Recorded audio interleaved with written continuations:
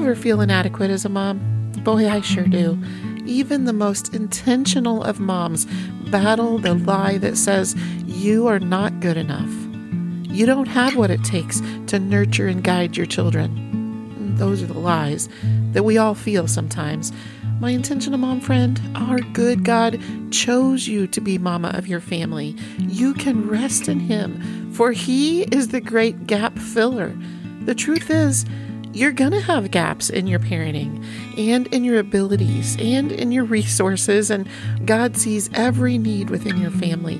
He sees your legitimate weaknesses, and He knows the lies of inadequacy that you battle with in your mind only. He is the good shepherd, and we are the sheep of His pasture. You can count on Him to watch over you and your family and to fill the gaps that you miss, but also to tell you that He chose you and He has appointed you for the worthy journey of motherhood that you are on with your family. I hope you enjoyed my conversation today with one of my favorite intentional moms. And, well, she's also one of my grown daughters, Becca. But first, let's hear from the true VIPs. My guests that were on a couple weeks ago are here to help me out at the beginning of today's podcast. Welcome to the Practically Speaking Mom podcast. I love you, Jamie. I love you too. You want to do it too, Asher? Say welcome. Welcome to the Practically Speaking Mom podcast. And say, that's my grandma. That's my grandma. I love you, Asher. I love you, Asher. Did you guys come to visit Grandma at Grandma's house? No. You didn't? No. Well, where are you right now? At our house. No, you're at Grandma's house. Did you come to see Aunt Emmy and Aunt Abby? Yes. You did? Yeah. Jamie, how old are you? 4. You're 4? Asher, can you say hi in the microphone? Hi. How old are you? 3. You're 3? Yeah. Do you guys have some good news? Yeah. Tell the good news to the listeners in the microphone. What do I tell them? You tell them about the surprise. What surprise? In Mommy's tummy. Okay. Mom has a baby in his tummy. Yeah. Yay. That means you're going to have a little brother or sister, right? What size is it right now? It's as big as a kidney bean. A kidney bean. A kidney bean. What size was it before, Asher? A blueberry. Okay. What was it before that? A sesame seed. Sesame seed. Yeah, a sesame seed. That's right. I'm so very thankful to have you back in the studio again, Becca. It has been so long since we've been able to do this. So you're mama to 4-year-old Jamie and 3-year-old Asher. And as Jamie and Asher just announced to all the listeners, also mama to a little one that you are growing and all of the things that come with that, the tired and the nauseous and all those things that you're dealing with right now. Welcome back to the studio. Thanks. It's good to be here. Let's just jump right in with, so what are some trials you're dealing with right now at this season of your life? I think the biggest trial in the current moment of our lives is just I'm in first trimester of pregnancy, and with both my previous pregnancies, I was pretty sick the whole time and didn't realize a lot of underlying health conditions that I had going on. So since then, I've thankfully figured out a lot of my health stuff, one of which was an autoimmune disease that causes a lot of tiredness and nausea on its own and things like that. So being nauseous on top of that has been definitely a struggle to, just figure out how to navigate being a mom to 2 very active boys while also being sick on the couch a lot of the day. And that's definitely causing some different family dynamics, just figuring out how to function the best of my ability, but also how to let the kids learn how to step up a little bit, to their 3 and 4-year-old capacity and to let my husband step in when I don't want to be asking so much extra of him. I'm having to learn a lot of, do a lot of personal work on, well, honestly, my pride and not wanting to ask for help, but also just trusting God with their emotional and physical capacity, asking more of them than I would like, but trusting that this is the season God has us in, and He's obviously called our family to this. He established this new life that is growing, and He knew what all that would entail, and so trusting that He's walking with them through just that hard transition, and all that comes with that. While you were napping today, which is such a blessing to us. That's been happening a lot since I've been here, which is great. Right. But it's such a blessing to us because then we get to feel like we're helping you. It's giving you a break. And also we're getting all of this great time with the boys. So I was sort of multitasking while you were sleeping today. I had the boys in Emma's room because Emma's room is where all the toys are. But Emma's room needed to be cleaned. So I was monitoring Emma cleaning while I was monitoring the boys playing with some of the toys in there while I was reading to them from a book. I'll put a link in the show notes to it because I can't exactly think of the name of it at this moment, but it's about the 23rd Psalm and that Jesus is our shepherd and all that means. And so there was this section in there where it was talking about, so the author of this was a shepherd, so he's very familiar with, when he reads the 23rd Psalm, he sees so much more in it than the average person would see. So he was saying, I thought that was so interesting, I had to bring this up for you, that sheep get cast down, and that means they get stuck on their back. And if they are not rescued by the shepherd quickly, they either get extremely dehydrated and just a lot of things happen, such as like all of this. I don't understand the biology of it, but he described it in there that it messes up their legs. And then that just makes them even more unable to turn themselves over. And so he has to go and look for, that's why he's counting his sheep. That's one of the reasons why he's counting his sheep. And there's one cast down. And as I was reading that to them, he pointed out that actually sheep that are expecting little babies tend to be more the ones that get cast down. And, they're not used to all that's going on with their bodies. And so they lay down to rest and they lay down a little too far and then they end up on their back. And isn't it something that if we don't have these times where we need Christ, where we need His extra, we wouldn't be getting Christ's extra and we wouldn't be relying on Him and we wouldn't be needing Him and we wouldn't be seeing Him intercede. And, I say on here other times, He is the great gap filler. And so as we go through these different seasons, you're experiencing different gaps than you normally do. But those gaps are this great opportunity for all of your family to see what they're made of, to see what God puts in them, ability in them that they don't normally have or didn't know they're capable of. And that gives them some new self-labels that are, I am more capable. I help mom. I help my brother. I help daddy. All of these things. God uses these times when we are down to bolster us in communion with Him, but also in filling up our kids, and giving them something new. Yeah. So anyway, I just thought it was cool that God had me reading that today about these pregnant lambs that find themselves in extra need of the Savior on a day when we were getting to bless you. So I just loved that. God's so cool like that.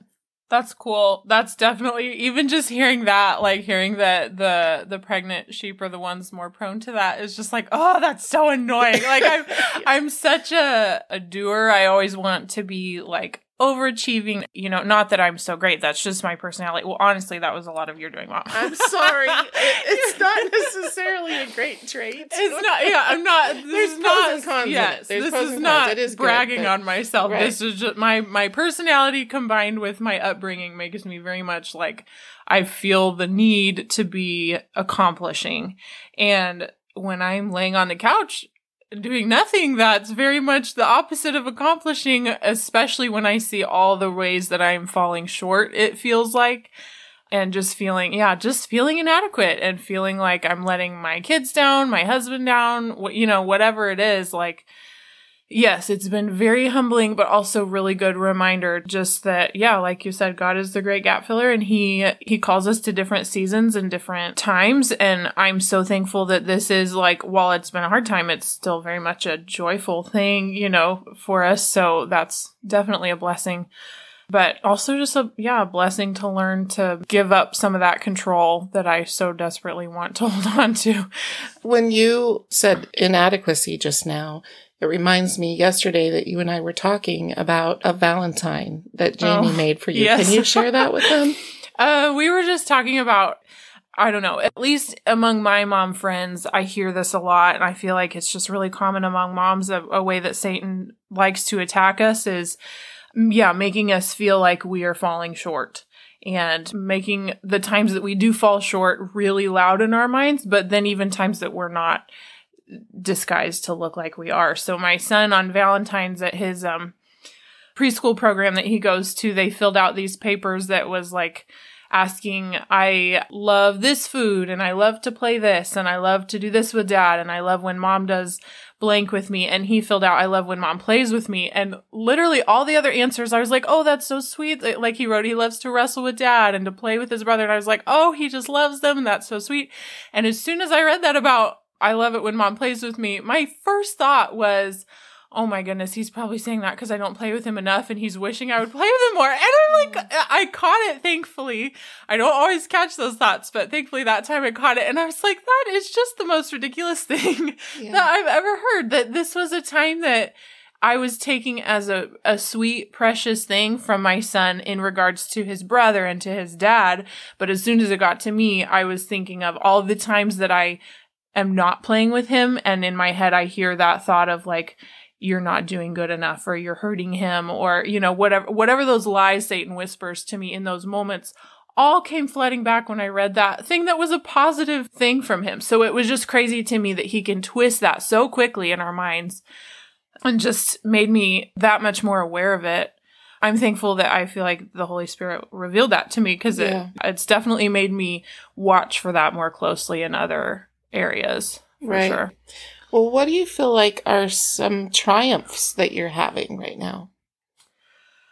I feel like a big area that we've been really thankful for lately is we spent several months really struggling with our 4-year-old. He had a lot of anxiety. We were struggling with sleep with him. He was not sleeping at all. We were having some behavior problems and just really struggling to figure out how to love him well, how to parent him within that, how to teach him the gospel in regards to those things. Just, all the aspects of that, parenting a child with anxiety and that struggle. And we did have him in therapy for several months, and it was play therapy, and it was so helpful in learning what made Jamie tick. And we would be playing on the floor, and the therapist would just be asking simple, seemingly innocent questions, and then at the end of the session, I would have a breakdown time with the therapist while Jamie, ate a snack and listened to something. And it was from a Christian perspective. Definitely, my husband and I are both big advocates for therapy, but definitely from a biblical perspective. It was just really helpful in teaching us what cues to look for in him and some language to use with him. Combining that with just our own prayer and working with the Holy Spirit in how to speak to Jamie's heart.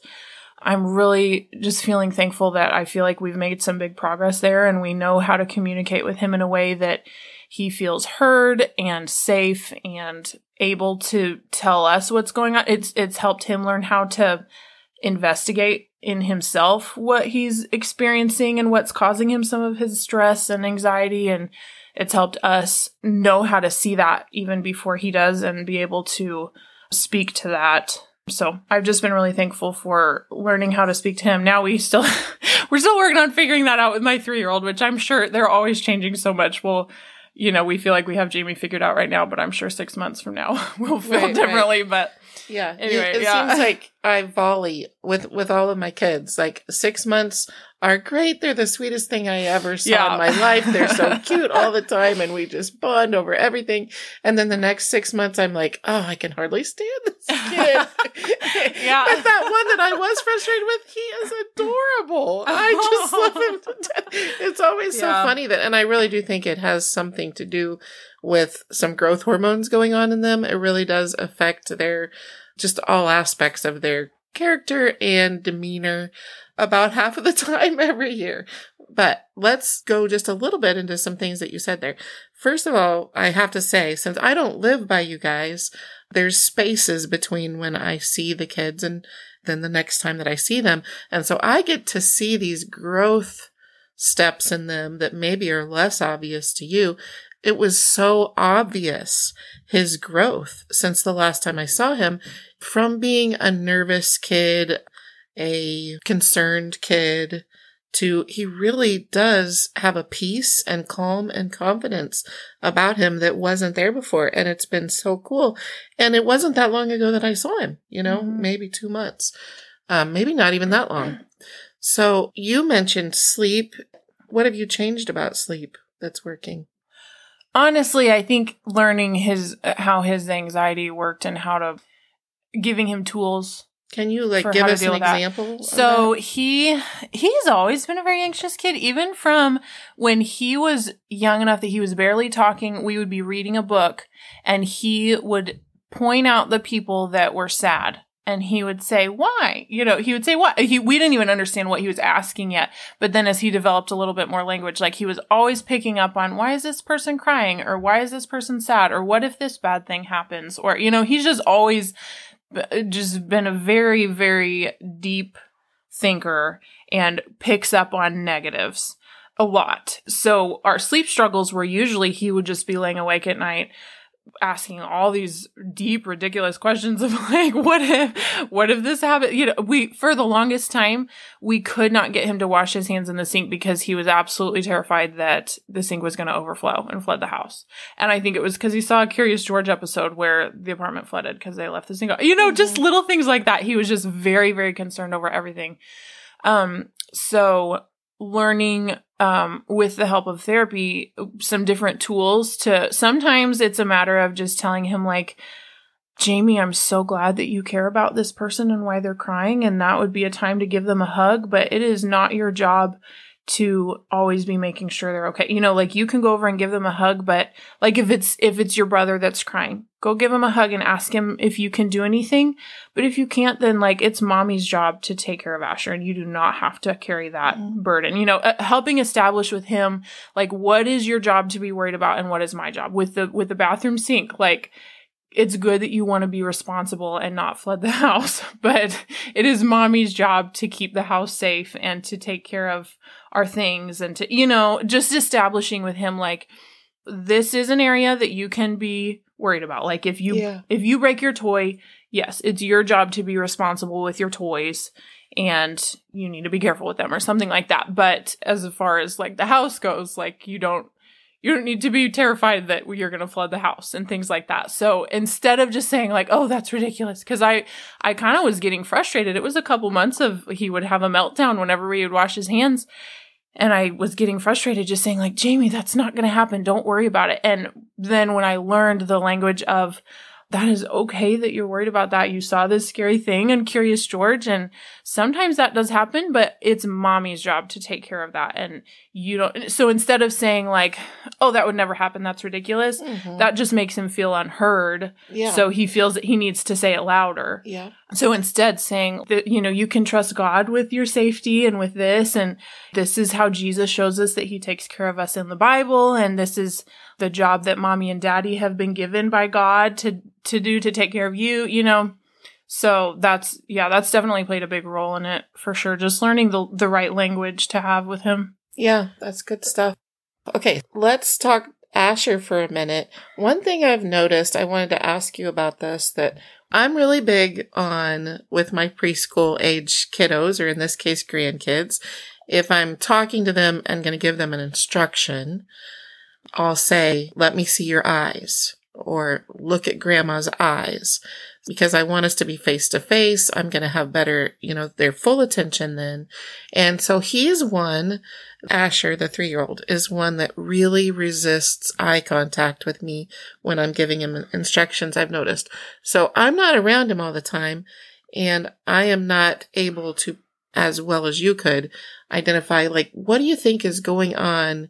Yes, I think, again, something I learned from you was the importance of eye contact and just the respect aspect of that. And so that's something I've always been big on, and I've always had that struggle with him. One, he is just a very distracted little boy. He's always head in the clouds. There's always a bunch of wheels turning that I have no idea what he's thinking about usually, and then he'll just blurt something out that it's clear he's been on some rabbit trail, Yeah, he is very imaginative. Yes. Yeah, he's always got a lot going on in his imagination. So for one, it's just he just doesn't want to be still, and he's noticing, there's a butterfly outside, different things like that. But also, I've noticed he even doesn't like to make eye contact in sweet moments. I first noticed it when I would be disciplining him. He would not want to make eye contact, which I was like, okay, that makes sense. I wasn't sure if it was he didn't want to own up to it or what it was yet. But then I started noticing it's also even if we're having a moment of bonding or something sweet is happening, if I start affirming him Asher, you did such a good job with this, he will actually break eye contact. I haven't quite figured it out yet, but I think he just doesn't know what to do with that level of connection. Gotcha. Because he definitely will respond to that. He'll be like, I did do good with that. Or, he'll respond with a question or what did you think of this? Or, it's clear that speaks to him when, if it is a moment of bonding, but he will look away and start kind of fidgeting again and stuff. I think it's just in big moments, whether it's positive or negative, I think he just hasn't figured out what to do with that yet. And he doesn't know how to be still with it. And I do partly think it's a pride thing when it is when it is especially a discipline moment. He is very, very big on control. He has always been extremely controlling. And so he just doesn't want to give up that control. I think he gets very embarrassed when he's done something wrong. He really is a really deeply caring kid. And when he knows he's done something he shouldn't, he is embarrassed that he's, done this, whatever negative thing it was. And I think it's also a pride thing that he doesn't want to deal with that in himself. Yeah. Which I think I see some similarities between him and our youngest. For her, at a young age, the element of pride that I really struggled with her was she would not repeat things back to me. Because that's another thing that's really big to me is, if I give an instruction, they need to repeat it back to me word for word, the way that I say it, because one, I want to know they're capable of the task. And if they can't remember the details, then clearly I've given them too hard of a task. So it's a measurement for me that I'm kind of on track with that or not. And then secondly, it creates a contract between us. If I said it and the child has repeated it back to me, well, now they're at a level of accountability that it's going to get done. They can't say I didn't hear you. They can't say I didn't understand. It's harder for them to say I forgot because we just made this verbal contract with each other. So she was always super resistant with that. It is difficult. Something you said earlier today was you're wanting to respect him in these times when it's his pride at stake, that he's having to look at you when he's done something wrong or to be given an instruction. You brought up with me earlier that you want to respect him, but at the same time, he needs to learn to respect you. Yeah. And those things are difficult to find that balance, but you are right that our kids need both. Within a day, they need moments where you are saying, I respect you enough to give you some options. And then in every day, they need some moments where their behavior is saying, I respect you, Mom, and I'm going to do it exactly the way you say. They need to experience all of these different levels of things because they're going to experience all of those throughout their life. And so, yes, I want to raise a little daughter who's, getting older now. She's 11. Well, I mean, you're my daughter too, but yeah. in this case, the one that I'm most recently struggling with in the pride thing, I want to raise her to be independent and strong and dependable and have a little bit of fire in her belly and have a lot of determination. But I also want her to be a team player. And I want her to be humble enough to come to someone and say, I totally messed up in this way and I owe you an apology. Or to be able to do exactly what her boss says, or her teacher says. And it's tough. And I know it's a process. So I hope that moms who are listening that might be struggling with the same thing, who have some kids that are not listening or not having those moments in the day where we are requiring exact obedience of them. Yeah. That we keep at it like you do, Becca. You follow through, you keep at it, even though you know that it might take a little longer with this one, and I might not see the results for more months than another one, but it's worth it. So hang in there and keep doing it. Mom friend, aren't you glad that our God is the great gap filler? You hear me say on this podcast regularly that even with all of my mistakes and my kids' imperfections, that my family is a masterpiece designed by God, and your family is too. Well, we're just getting started in this conversation with Becca. Next week, we'll talk about the issues of disciplining our kids at multiple ages. We'll talk about mom guilt. And finally, we'll talk about some health solutions that Becca has found for some physical concerns in her life. Hey, Mom, could you take a quick minute at the end of this episode and click on the share button and let your friend group know about this podcast? My family and I take the time to produce this podcast each week because we want to strengthen families. Can you help us do that by showing some of your friends how to subscribe to my weekly email containing the podcast and blog? They just get on practicallyspeakingmom.com, scroll to the bottom of the page, and enter their email. That's it. That's all it takes to receive an email each week containing the podcast and blog. And we thank you ahead of time for joining us in this mission to encourage and equip intentional moms to build strong families. See you next week.